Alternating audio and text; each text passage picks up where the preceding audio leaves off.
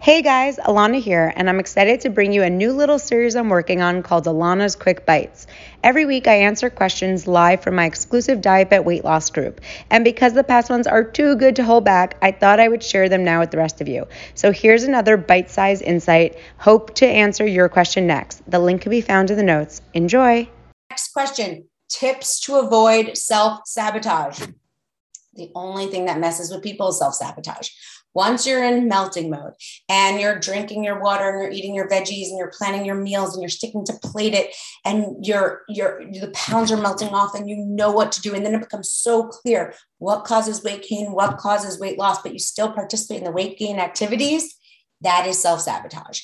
That is really tricky. And I'll tell you what, it's like, have you ever heard that line that's like, when you're in a fight with someone and you're holding a grudge, the person suffering is the person holding the grudge? You guys ever heard that? That is self-sabotage.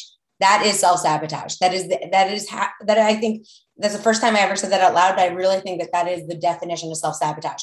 When the person holding the grudge is the person suffering, that is self-sabotage. It's when you're so knowingly creating your own obstacles and you're like blaming it on other people. So examples of self-sabotage is, I know I need to drink this amount of water. This is my consistent breakfast. I know tracking works really well for me. Plate it just works. I know that it's not, that person or that person at all who causes my weight gain or weight loss. I know it's exactly what I could do to create a weight loss day. When you become so clear with what a weight loss day looks like for you, and if you need examples, like go through your tracker, see what a great weight loss day looks like for you. Go watch the 2B Mindset video, Start Losing Weight Today. It's like a 3-minute video. Watch that video. It literally outlines like how to lose weight in a single day. Once it becomes really, really clear, and then you start eating fries, chocolate chips, cookies, and start saying, oh, I love that. I love pumpkin pie. I love this and that. Oh, I need that. If I don't have that, I'll feel deprived. All of that are just stories you're telling yourself that are just messing with you and not actually serving you. And unfortunately, we give a lot of things too much power, like grudges or pumpkin lattes. Like we think that if we don't have them, that the season's over or we're going to lose out.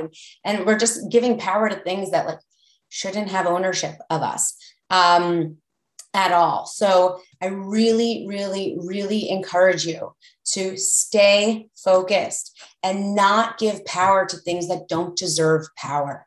You are powerful. Momentum is powerful. Melting mode is powerful. Seeing progress and allowing yourself to win this diet bet is the best. And when you start to mess with that and get in your way and start to think, oh, I need that, or this is going to be hard, you're not allowing yourself to feel the victory that you deserve to feel.